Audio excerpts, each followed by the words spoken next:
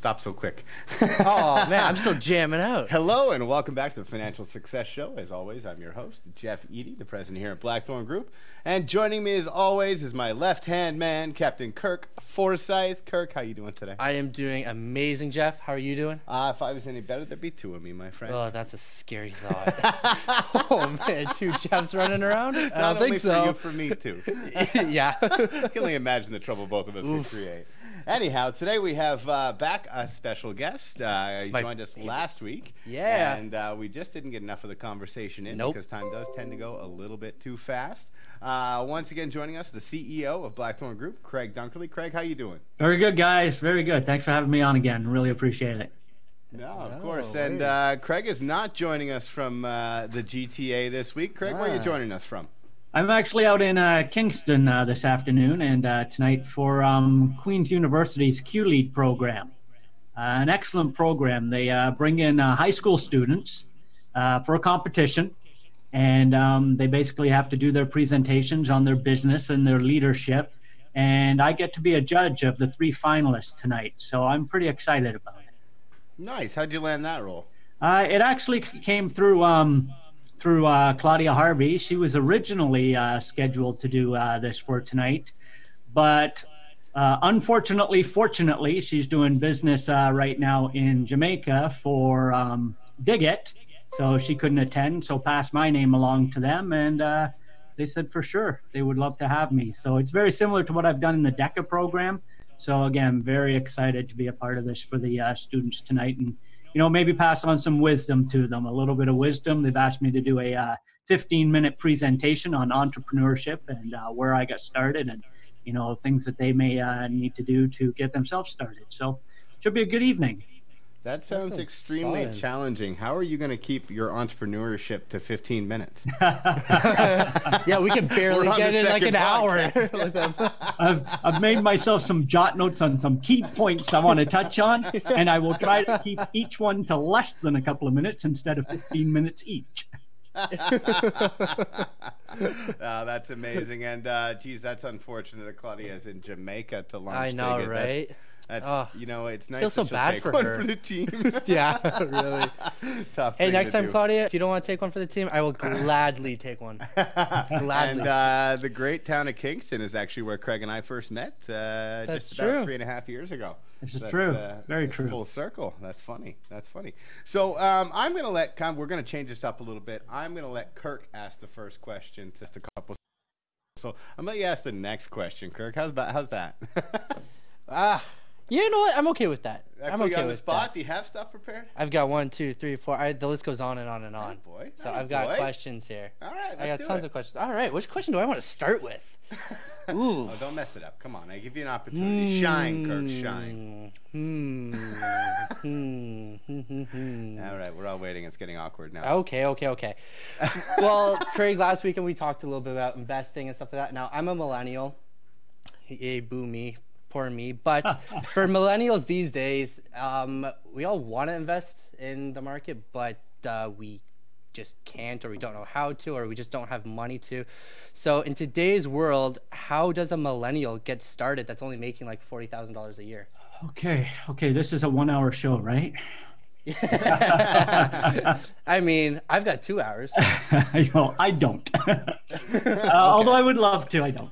It's an excellent question, Kirk. Millennials today, very challenged with investing. Things have become so costly and some things difficult to get into, specifically when we invest in real estate. The real estate market has gone up so high that many millennials don't even expect to own a home right now or in their future, right? So, but that's the mindset out there, but it's not difficult to change your future on that.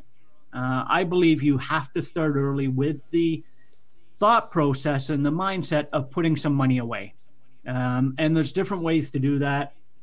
As you know, we talk in Blackthorn about everybody has to have a business. Everybody in North America has to have a business because the tax rate on anyone who has a job is so high that you just can't save today. So being in business, generating tax refunds while you're getting your business going and not spending a lot of money on your business, and then taking those refunds, money that you had given away, money that I like to call free money, taking that money and investing it. So that's an excellent way to start. So when I hear individuals say, I don't have any money, well, let's go create some money for you, legally and legitimately, obviously. But let's go create money for you. And today it can very much start with a small business and those tax refunds. And the other side is, get disciplined right from the beginning. Sit down with professionals. Don't try to run it on your own. In our office, coming in to speak with our accounting team about what business or how to do a business and how to direct your money a little bit differently can be a huge advantage right from the start. I remember I've run into a few students, obviously through this program and DECA program, and had the opportunity to talk to them about finances. And I remember one girl, she came into our Millionaires Club through her aunt, and she didn't have any money to invest. She wasn't investing, but she buckled down. She listened to what the power of compounding is, the power of starting with a little bit now and what it can be worth down the future. And she started putting away $500 a month to invest. Within 4 months, she had a couple of $1,000s. By the end of the year, she had $6,000 plus what she had made. And also she had a tax refund coming to her the next year of another $4,000 or $5,000. So somebody going from, I have no money to invest, to all of a sudden she's got $10,000, $12,000 at the end of 1 year in her investment. It's just a shift. It's just a very simple shift, Kirk, to say I can't or I don't, to saying I will and I am. That's awesome. That's really, really awesome. I mean, that's something that I got to do now. Whoa. Well, I hope so, because you're working in the middle of it all. So. No, I am for sure. Fabian just threw me off there with that music. One of my mentors, Michael Burnoff, says shift happens. Shift does happen, and it can happen. Or you can direct it yourself, right? You know that, Jeff? Well, I think that's an extremely important fact to reiterate there, is that Jim Rohn said it best: life doesn't just happen, life happens just. Unless people start making that adjustment right off the bat, they're going to get what they're going to get regardless. Like it has nothing to do with them, and you can't just let it go. You have to actually take power over it and control over it. And one of the things, great things that you've really brought to my attention, Craig, is having a relationship with your money. I know personally, when I was in what is now the millennial category, I was a Gen Xer. Man, I how guess I still long am. ago was that? Shut your mouth. But I know there were times where I go to my bank account and I wouldn't take the receipt just because I was afraid to see what was in the account. I had a general idea, but we had like that love-hate thing going with my bank account, like an ex-girlfriend. I call that the Sunday scaries. The Sunday scaries. The Sunday scaries. That's what that's called in today's day and age. I like that. So, Kirk, you got another one for us? I do. I've got a lot. Right, Let's like go. I said. Well, Craig, because you're invested in real estate, you're invested in index funds. What do you prefer to invest in, or what's a safer investment? Would it be stocks or real estate? That shifts, Kirk. It's not always the same. I'm a huge fan of real estate. I've invested in real estate all my life, since I was 23 years old, when Tan and I rented out the basement of our house, which I've talked about a number of times, and those people paid our real estate. But one of the things that my dad, you've heard me talk, anybody who listens to me on a regular basis, you've heard me talk about bricks and mortar. And that's something my dad taught me very early on, the value of bricks and mortar. Investing in stocks can be risky, right? Stocks can go to zero. My dad worked for Nortel, and I remember Air Canada going bankrupt, and anybody who had stocks in Air Canada, their investments going to nothing. But when I look at real estate, and the reason I got attracted to real estate was really what my dad said: bricks and mortar. The bricks are not going to go away. They are going to be there. And as long as you're working with people who know what they're doing, or you educate yourself so that you know what you're doing, you don't over leverage yourself. You put yourself in a situation where it doesn't matter if real estate goes up or down, you're on the winning side of it. then real estate for me has always been a great bet. And from my experience, an excellent investment for short-term and long-term, depending on what you're looking for. As for stocks, index funds, I'm a very big fan of index funds because of the low fee attached to them, and, making the money for yourself, not for your bank, and following Warren Buffett's advice on the value of low fee investing, which index funds is. But even when it comes to stocks, I've done investing in stocks, and I will continue to invest in stocks, but it's timing. Right now we look at the P.E. Schiller report that stocks are trading, according to the P.E. Schiller report, at more than double their value. When do you buy stuff? When it's high or when it's low, right? I'm not buying right now because the market is extremely high. Is that a good decision or a bad decision? I won't know until next year, right? I don't have that crystal ball. But will I be watching for when the market goes low? Have I educated myself on buying stocks and companies in such a way that when they go on sale, I'm ready to buy? So I know what to buy and what's a good buy? Absolutely, I have. And I've done that through connecting myself with people who are knowledgeable in this space and educating myself and testing the theories. So I am ready for when stocks go on sale again, when good companies go on sale again. And yes, I will invest in stocks. But right now, my priority and my focus, the foundation of my investing is definitely real estate. So while we're talking about stocks, pot stocks, yes, no, maybe? Yeah, I like that question. Well, one of the biggest things I look at when I invest in companies and investing in investing in companies, investing in stocks is investing in companies.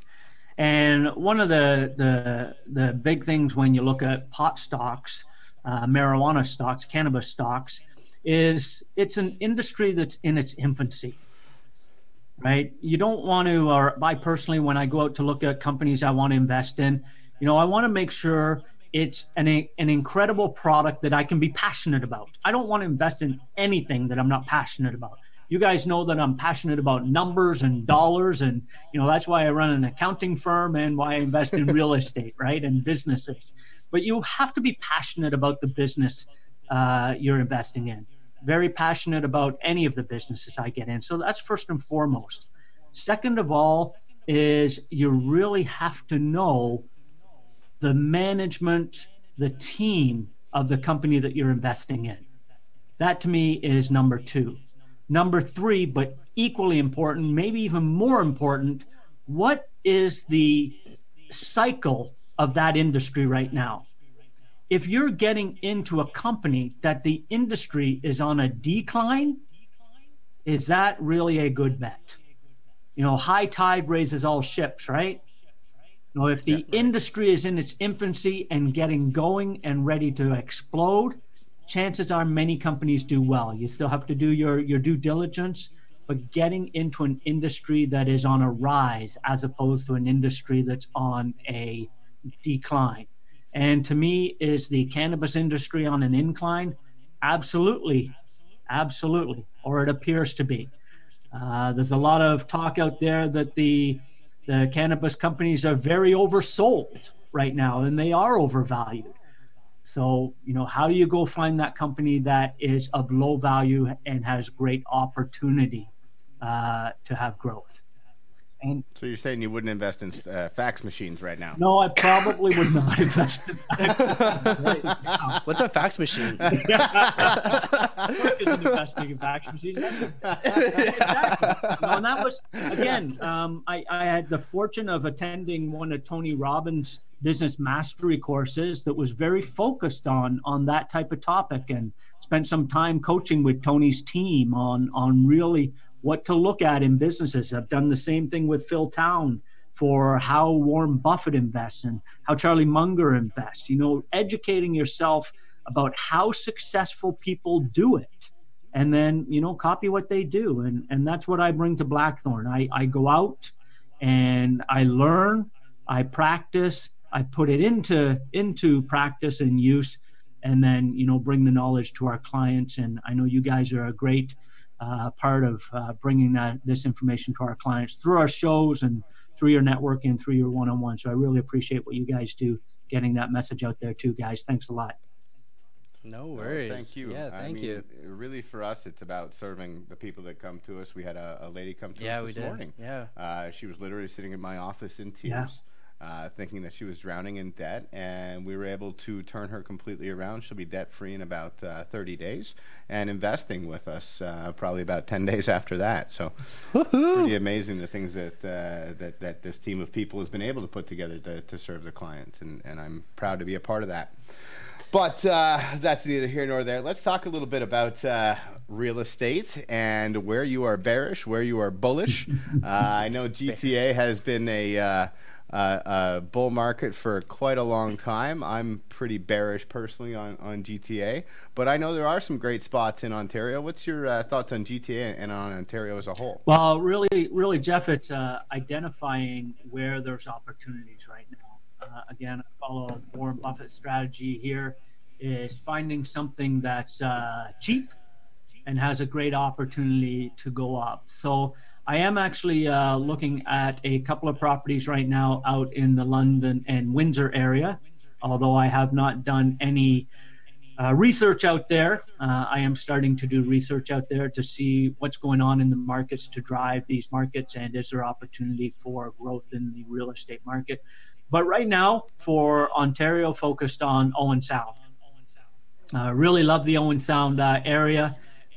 You went up there back in January, if you recall, while I was in Florida, looking. Yes, I remember driving up north in the snow while you were in Florida. I'm sorry, I was in Florida at the time, but it was 0 Florida, degrees in Claudia's Orlando, in Jamaica, so Jeff's it wasn't. Anyways, yeah, I remember you were wearing a sweater. So Owen Sound, there's a lot of rundown properties there, and anybody knows or has talked to what we do at Blackthorn. Finding rundown properties is actually good for us because it's an opportunity to pass those expenses through our partners who invest in joint venture with us on these properties and generate the tax refunds if they pulled their monies out of their RSPs. So, finding areas that are run down is key, and it's always been an area that I've been focused on anyways. Even the first properties I bought after that first house where I rented the basement, when I bought a couple of more duplexes, they were rehabbers. We rehabbed them right from the beginning and then rented them out, right? It's the best way to get things cheap sometimes, and if it's in a good market. But we're seeing a lot of opportunity in Owen Sound. We're seeing rents already starting to move up. We're seeing more people looking at the area. I know, Kirk, last week you were talking about Sauble Beach and what's going on over there, and some of the $1 million homes that are going up in the area. Oh, it's crazy. If you've got that type of migration to the area, $1 million homes going up, something's happening.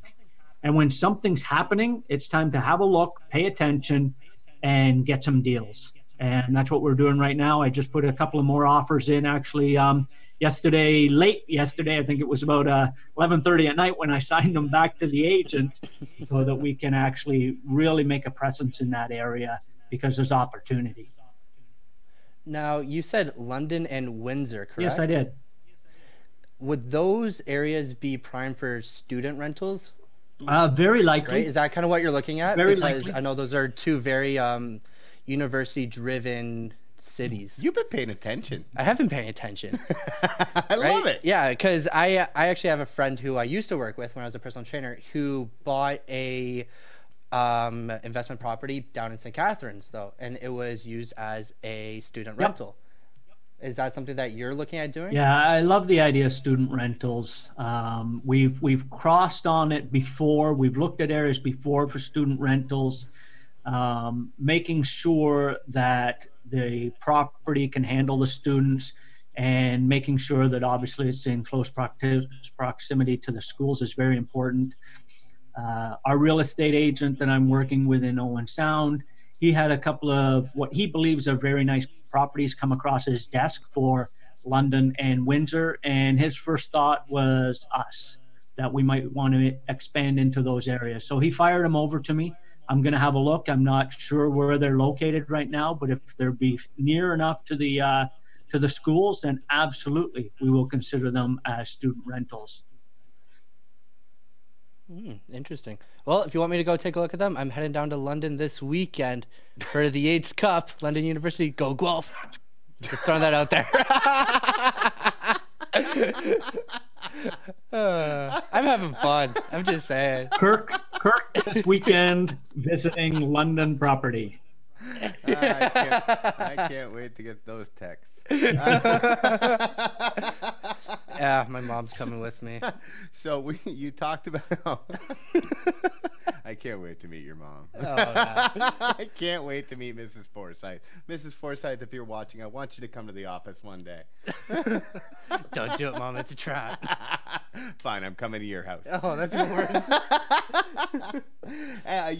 You mentioned that purchasing underperforming properties, rehabbing them is your strategy, and you said something there that's important about RRSPs. Can you explain how the two of them link together and perhaps why you do or don't love RRSPs? All right, this is an hour show, right? Yeah, thanks, Jeff. Just doing my job. Our RSPs right off the bat are a major concern for me. You know, they're a very good tool when you put money into them because you get that tax refund, which many people need. Unfortunately, many people go spend that tax refund instead of investing it or doing something else with it, which we're trying to curb as we educate people and get people connected with their money. But really, when we look at it from our strategies, getting into business and reducing your tax rate and generating refunds that way, I feel from my experience is a much more efficient way to reduce your taxes and get money back. Because the challenge is once you put that money in your RSP, getting it back out is so difficult. So difficult. I see so many people with that RSP money stuck in there. I think you brought up the question one day, or I think last show to Kirk. When you retire, do you want to be making more money than you are right now or less money? Right? And I think Kirk very quickly said, yeah, when I retire, I want to be making more money than what I'm making right now. And even considering that, inflation, you will naturally, hopefully be making more money.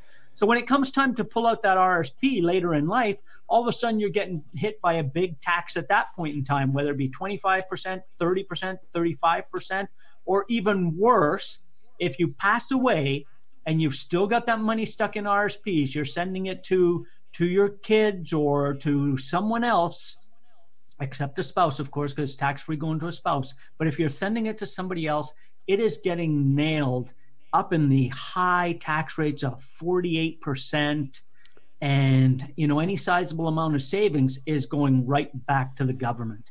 I remember doing an analysis for a client who her aunt had left her $231,000. And by the time it all rolled out at the end, she was left with $98,000.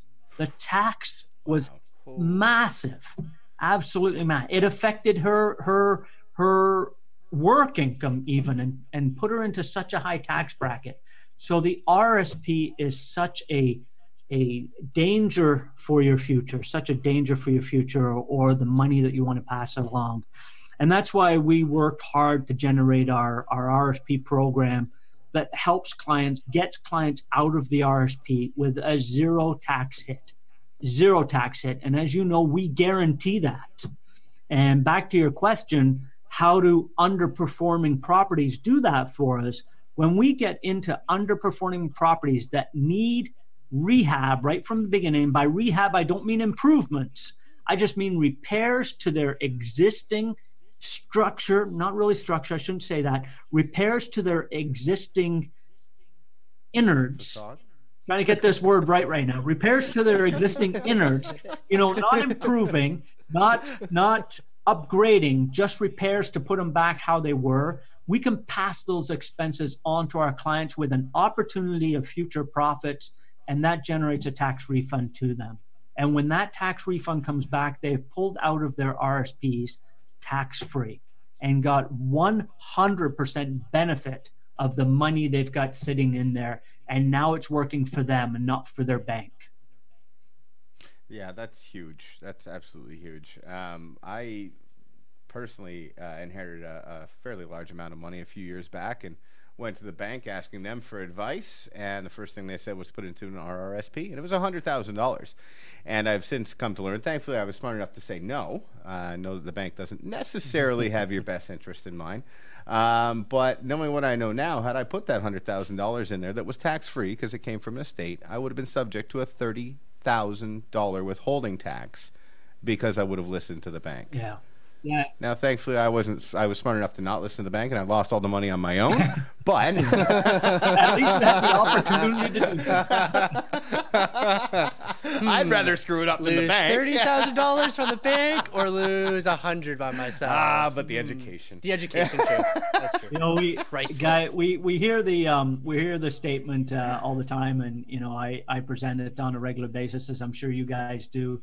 Is, you know, we all work hard for our money. It's about time our money started working hard for us. You know, work smart, not hard. You know, work hard while you have to, till you can build up what you need to, that it can start working for you. And unfortunately, 99%, 97% of the population, their money is not working for them. It's working for their bank.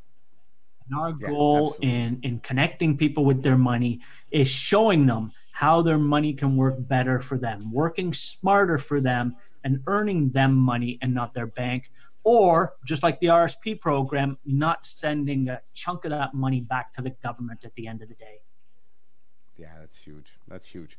Kind of a little offshoot of that, as we're talking about getting your money working for you and all of that, we are living in a time where I believe our expenses have grown faster than our income, or at least the base living wage came out today. I heard on the radio that they're saying $17.98 an hour is the base living wage. It jumped again? That's what there's not what people are going to get paid for minimum wage, but they're saying that we require $18 an hour minimum to be living at today's rate. So what you're referring to, Jeff, is the poverty rate, I assume?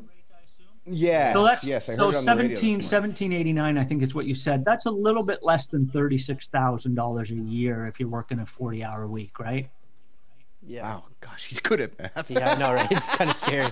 That was fast. Yeah, no, that sounds about right. What's your thoughts on the ability for people to do that right now? The ability to do what? Get an $18 an hour wage, or the $36,000 a year. Is that how do you support a family? How do you live off of that kind of income? Again, or less? Yeah. When I look at that, guys, you know, $36,000 a year, if referring to that number, basically being the poverty level. If you earn less than that, you're living in poverty, and you can't support a household with less than that. And that's why so many couples today have to both work, and nobody's home for the child and what have you. But, you know, when we really look at that number, is $36,000 is their gross income. That's not their net. Yeah. That's their gross. So, you know, $8,000 of that is going to the government. So they're actually living on $28,000 or $30,000. And I don't have that exact number on me right now, but you know, that takes it down to the poverty level of when I started working back, I'm not going to say 30 years ago or whatever. But, what's the withholding tax on that? Yeah, but, you know, letting that money go to tax, you know, 25, 30% of that money going to tax, I don't know how people survive. But if you take that money back, take it back, do something to get that money back. For us, it's getting into a business, and then live off what you are getting on your net value and invest that money. Invest the tax and put it to work for you. That's huge. Hugely important. Kirk, you got another one lined up for us there? Got tons of them. Well, come on, get to it. Hey, I had some questions. You had some questions. I'm letting you roll with it. As a millennial, let's say I had, you know, a couple $1,000s, like $10,000 that I just have laying around, savings or whatever. What would you recommend a millennial put that in? Would you recommend them putting it into an index fund or trying to find real estate somewhere? Well, as you guys know, I don't make recommendations. I'm not a financial planner. I'm a financial coach. So I basically look at what is going on in the market and what can I do with that money. So when I really start to look at somebody starting out with $10,000, I think, what would I do with that money for myself? And there's multiple ways to address a small amount like that. In the past, as you know, I've coached and shown people how to invest in the index funds, which has been an excellent program.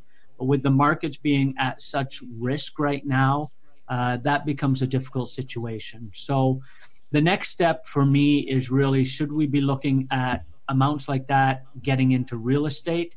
And if we are getting money like that into real estate, I'm looking at partnering with people. If I've got $10,000, I want to partner with somebody who needs $10,000 in real estate deals so that I can get in on a bigger deal than what is possible for me with that $10,000, so that I do get started in some kind of real estate. Private lending is another area to really handle money like that. I like to go into private lending because then I'm lending against real estate in most cases. So I don't have investment in the real estate, but now I'm lending to the real estate. So I've got that protection again. So, really looking at how to take that $10,000 and piggyback it on somebody who's much bigger than me. I'm reading the book right now of Amazon and the growth of Amazon. And I'm at a point where they're talking about how they made their servers and their business structure available to startup businesses who could come and have the massive ability to use Amazon's tools and reduce their costs to a level that a large company has, as opposed to what they would have as a small company. So as an investor, I like to look at the same thing. How can I take my money and go get it working for me like the wealthy? And that means connecting with somebody of wealth, a program of wealth, companies with wealth that can actually, let's piggyback and grow this thing. Cool. Very cool. You should have seen the smile that just came across Jeff's face as you said private lending. Do you have a question there, Jeff, about that? No, you just know I love the private lending industry. It's my background, and very excited about the future prospects of private lending and mortgage lending. So very good. Well, another question for you, Craig, is I'm doing a lot of reading right now. I've read Robert Kiyosaki's Rich Dad Poor Dad. What are your two favorite books that you would recommend for a millennial to read? Well, that is definitely one of them. I kind of figured it was. That's why I read it, and I loved it. But what are your two other besides that one? So Rich Dad, Poor Dad, just to touch on that one, Robert Kiyosaki's Rich Dad, Poor Dad. That one really opened up my eyes when I was young. It showed me the path to real estate, although my dad had talked to me a lot about bricks and mortar, and I was already on the path to real estate. It really solidified for me. And then even further with Rich Dad, Poor Dad, talking about the 4 quadrants of being an employee, being a sole proprietor, being a business owner of a corporation, and then being a CEO of a corporation with employees and investments and having your money work for you while sleeping. That really is what that book did for me. But since then, a favorite of mine that I've just recently read is Phil Knight's book, Shoe Dog. Phil Knight is the founder of Nike, for anybody who doesn't know that. The struggles of what Nike went through to get where they got to is a very good book to understand business. And I can't make the recommendation right now because I haven't read it myself, but it is the next book on my shelf after I finish reading the Bezos book and the Path of Amazon. It's Sam Walton's book. I have not read it yet as of yet, but it is the next one on my shelf because some of the books I've been reading recently, there's so many references back to Sam of Walmart, obviously, and his book and his processes and his teaching. So I feel that will be a book that I will be recommending very shortly, maybe by the end of the month. But other than that, there's some great books out there on, just business strategies as a whole, right? How Man Thinketh. There's so many books out there. So just getting out there and reading for many millennials whether you're an entrepreneur or want to start a business or just want to improve your life all around. Yeah, I would agree. That's huge. I actually started rereading the Sam Walton book. It's pretty incredible. I mean, I love rereading books because you're coming back with different eyes. You're looking at it through a different lens, really, as you've grown and matured. But Sam Walton had a really interesting philosophy to the way that he did things, and his passion was probably the most important thing. The guy was a consummate retailer. And I'm very excited that you're going to read the book. You and I are going to have some great discussions about that. And you're very right about that too, Jeff. And going back and rereading some books, I've read some books when I was younger, in my teens and my 20s, and I do have a very different perspective now. So there are some that I am going to go read again. Yeah. No, it's I love doing that. And same with audios. I spend quite a bit of time in my car. I drive about 40 minutes each way to and from work, and I love listening to Tony Robbins in the car that I'm currently listening to, or anything like that. And those guys I continuously go back and re-listen to, and again, you hear it with different ears. You do. It's amazing how your own development skews the information that you take in from those things. Yeah, and these are some of the topics I'm going to touch on tonight here at QLead with the students is networking in your business and reading, finding people who've been successful in what you want in your life, and going to listen to them, get their stories. And you talk about listening in the car while you're driving.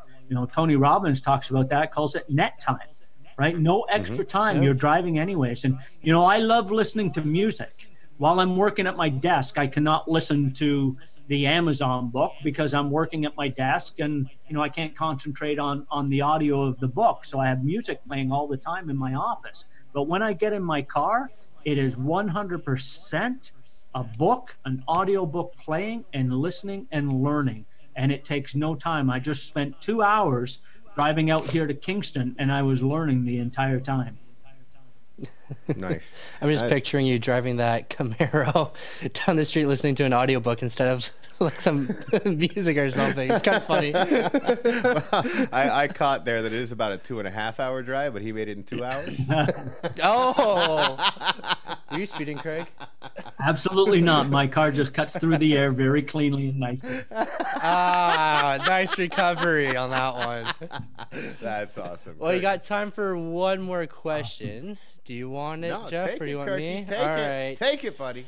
Is there a way that you can, I'm going to lead this back to investing, especially in stocks and index funds. Is there a way that you can kind of protect yourself from the game of losing everything? Well, unfortunately, in investing, like, is there a strategy to it, or no? There's not a 100% way of protecting yourself. Investing is risky, but I've always found as an analytic is the more analyzing I do, the more due diligence I do, the smarter my decisions are, right? And as I analyze companies that I'm going to invest in, again, I have to be passionate about the product. And then I have to love the management team. I have to believe that it's a very capable management team, and then look at what things could negatively impact this business or this industry.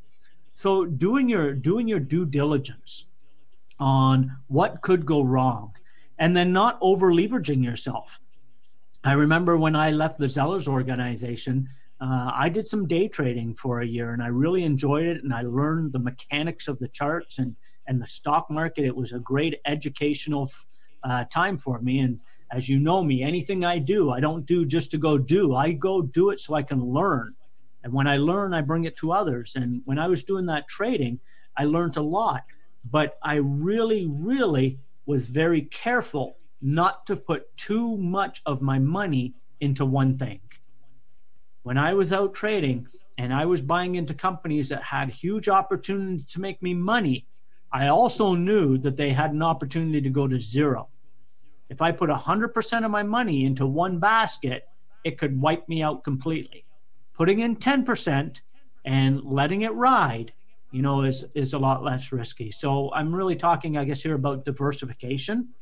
but you have to be careful not to over diversify. You know, Warren Buffett talks about that. Some people get so diversified that they have no idea what's going on in their portfolio. Yeah. So make sure you've got target certain areas and then diversify within that.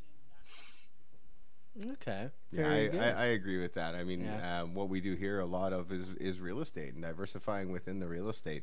And it doesn't necessarily mean you got to have a whole bunch of different places. Like, you don't have to have 20 different towns.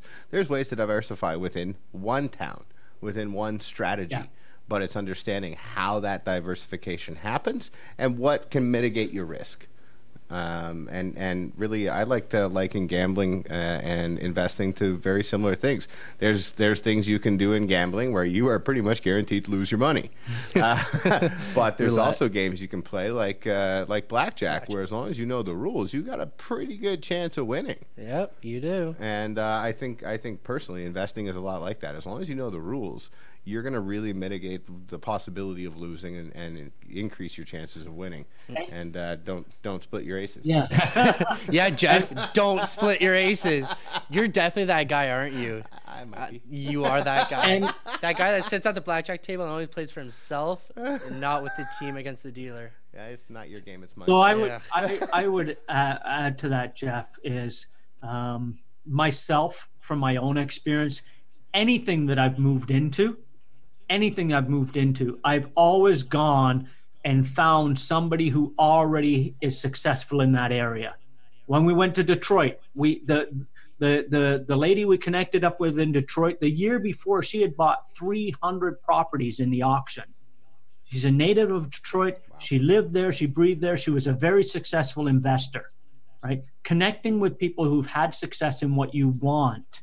And, you know, learn from them, connect from them, mimic them, and get their education under you, as opposed to just running out and trying to figure it out yourself, because you'll spend a lot of money trying to figure it out yourself, and you'll spin wheels. You'll spin a lot of wheels. What is it? David Allen says OPE, other people's experience. There you go. And, you know, that's what I hope we've brought to Blackthorn. That we've built up our experience that we can now share and help clients from our successes have their own success as well. And that's, as you know, a large goal of ours at Blackthorn, and we're succeeding. And, you know, when you listen to your story about the lady this morning, I don't know how many clients or new people I've had come into my office over the past number of years crying, not knowing how they'll ever get there. And it's just pull back, get connected, find the solution, and move forward, and it's possible. That's a lot easier when you don't have the emotions attached Yeah. to, right? It's a lot scarier when it's your money. It's a lot easier when you can step out of it, for sure. That's true. Well, it looks like it's that time again for Kirk's favorite game. Really? You're going to do it? Of course I'm going to do it. All right. But don't worry, Craig, it's a different game this time. Oh, how is it your favorite if it's a different game? It's your Well, second it's my favorite favorite? segment of the show. Yeah, it actually is my second favorite. My favorite segue or segment in the show there. That's what I'm looking for. Let's have it. All right, Craig. Here we go. You ready? I'm ready. All right. We're going to play Would You Rather. Oh, no. So, would you rather eat maggot-filled cheese or have an RSP? Oh, my goodness. Wow. Well, I think I already know the answer to this one, but I'm a huge fan of Survivor. I always love that show and the strategy in that show. And I've seen them eat maggots. So it has to be okay to do. So please don't bring me into the office, but I would eat the maggot prior to putting my money into an RSP. All right, I got a question. How much has to go into the RSP? Because I won't be able to choke down the maggots. I don't know. I kind of want to see Craig eat maggots now. Well, he just said it ain't going to happen. I know. Well, I don't know why I let you do things. Thank you again, Craig, for joining us. I know you've got an exciting night ahead of you at the Q-Lead conference at Queen's and I'm University. Curious, what kind of judge are you going to portray? The Simon Cowell, the Paula Abdul, the Howie Mandel? No, I'm a firm believer in guiding and directing the groups. I will judge them on their presentation and their knowledge, what they put into their presentation, and the possibility of what they presented has to grow. You know, have they really looked at a product or an industry or a business that has opportunity? And have they identified that opportunity, and do they know how to capitalize on it? So I will be judging on that, and they do get feedback. I get the opportunity to give them feedback. So I will guide them in things that I believe they've done very well, and some things that they maybe need to look a little bit closer at from my experience. But, you know, one of these things I love about doing these events is tonight's is with high school students. Am I going over time, Jeff? Yeah, I know. He's looking at me and he's looking at his watch like, Kirk, why'd you ask this question? Tonight is with high school students, and I've had the opportunity to do this with high school students and with college and university students. And, you know, myself being just slightly over 50 years old, I come up from a very different business background. So I always leave these events with some knowledge myself. So for me, it's about, in judging, actually opening up a communication with the students and getting feedback from them of what they're seeing right now as the next big thing, because they're closer to it now than I am. So this is a two-way street when I do an event like this. It's not just helping them and educating and guiding them. I take away quite a bit as well. See, that's interesting. And no, I was only looking at my watch because we were about to wrap up, and now there's a whole bunch more questions I have when you started talking like that. There's a theory to that question why I asked that. Craig, what are you doing next Thursday? No, I'm sorry, guys. I cannot be on next Thursday. Yeah, no, we have a 2-week break, Kirk. Linda? Enough. No, that's a huge point, that you're learning as much from them as they're learning from you. That's pretty huge. Mm-hmm. Especially since, I mean, being, no offense, 50 plus, I'm 40. Why would you think that's offensive? Well, I was trying to be nice about it. I mean, you and I are not in touch with what's going on with the 18-year-olds. And the 18-year-olds are going to be determining the market in the next few years. Absolutely. And as they bring themselves into the job market, they change it, much the same as, you know, we're now used to the millennials, but 5-10 years ago, the word millennial or Gen Y, which never gets used anymore, was a frightening word to people who were above that generation. Mm-hmm. So I don't know what they're calling the next people in, but it's pretty cool that you got your finger on the pulse with it and that you are paying attention to what they're doing. Well, now today things are moving so fast. You know, when I was in my 20s, I thought things were moving fast, and, you know, compared to when my parents were in their 20s, but the rate at which things change and improve right now is incredible. And, you know, the millennials and now, you know, these students and I'm talking with tonight, is they are seeing things come in and go out so fast. They will see more in their lifetime change than in 1 year, probably, than I've seen probably in my entire life. So, you know, it is definitely something to stay in touch with and be a part of. Yeah, that's absolutely crazy. I mean, you think about what we've seen in our lifetimes and how fast it's happened. Mm-hmm. I mean, it's only been 15 years or, well, maybe almost 20 now that the internet was a real thing.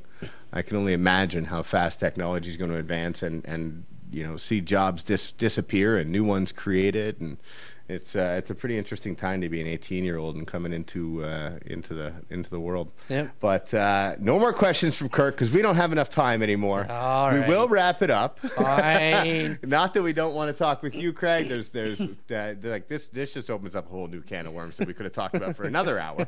But thank you very much for joining us from Kingston today, Craig. Again, at the QLEAD conference at Queen's University. Going to be a judge there tonight, much the same as the DECA Youth Championship Awards, always giving back to the community, which I am a huge fan of, and one of the reasons that Craig and I became friends. Craig, any final thoughts? On anything specific? Anything you would like to share? That is awesome. That was funny. Any final thoughts you would like to leave the audience with?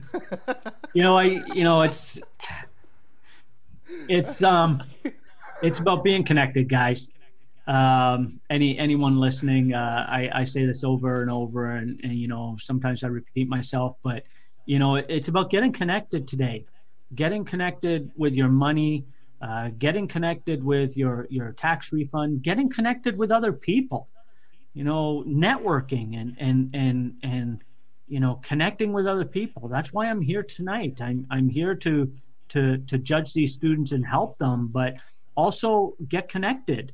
I remember the last event that I did, I had a number of students follow up with me for some sideline coaching to help them take their business to the next level, their competition, their presentation for the competition at nationals to take it to that next level. And, although that's just maybe at this point helping a student, whether it be university or high school, getting to that next level of their competition, that's a connection that could come back down the road, either for them or for me. We're always looking for great talent in Blackthorn, and some of these students are going to be amazing talent. If they're in these leadership programs already, they're people to watch, they're people to connect with. Blackthorn as a whole, for us to go to the next level, we have to be there. And tonight, for me, will also be about connecting with some of these students who may come back into our life down the road, into Blackthorn down the road.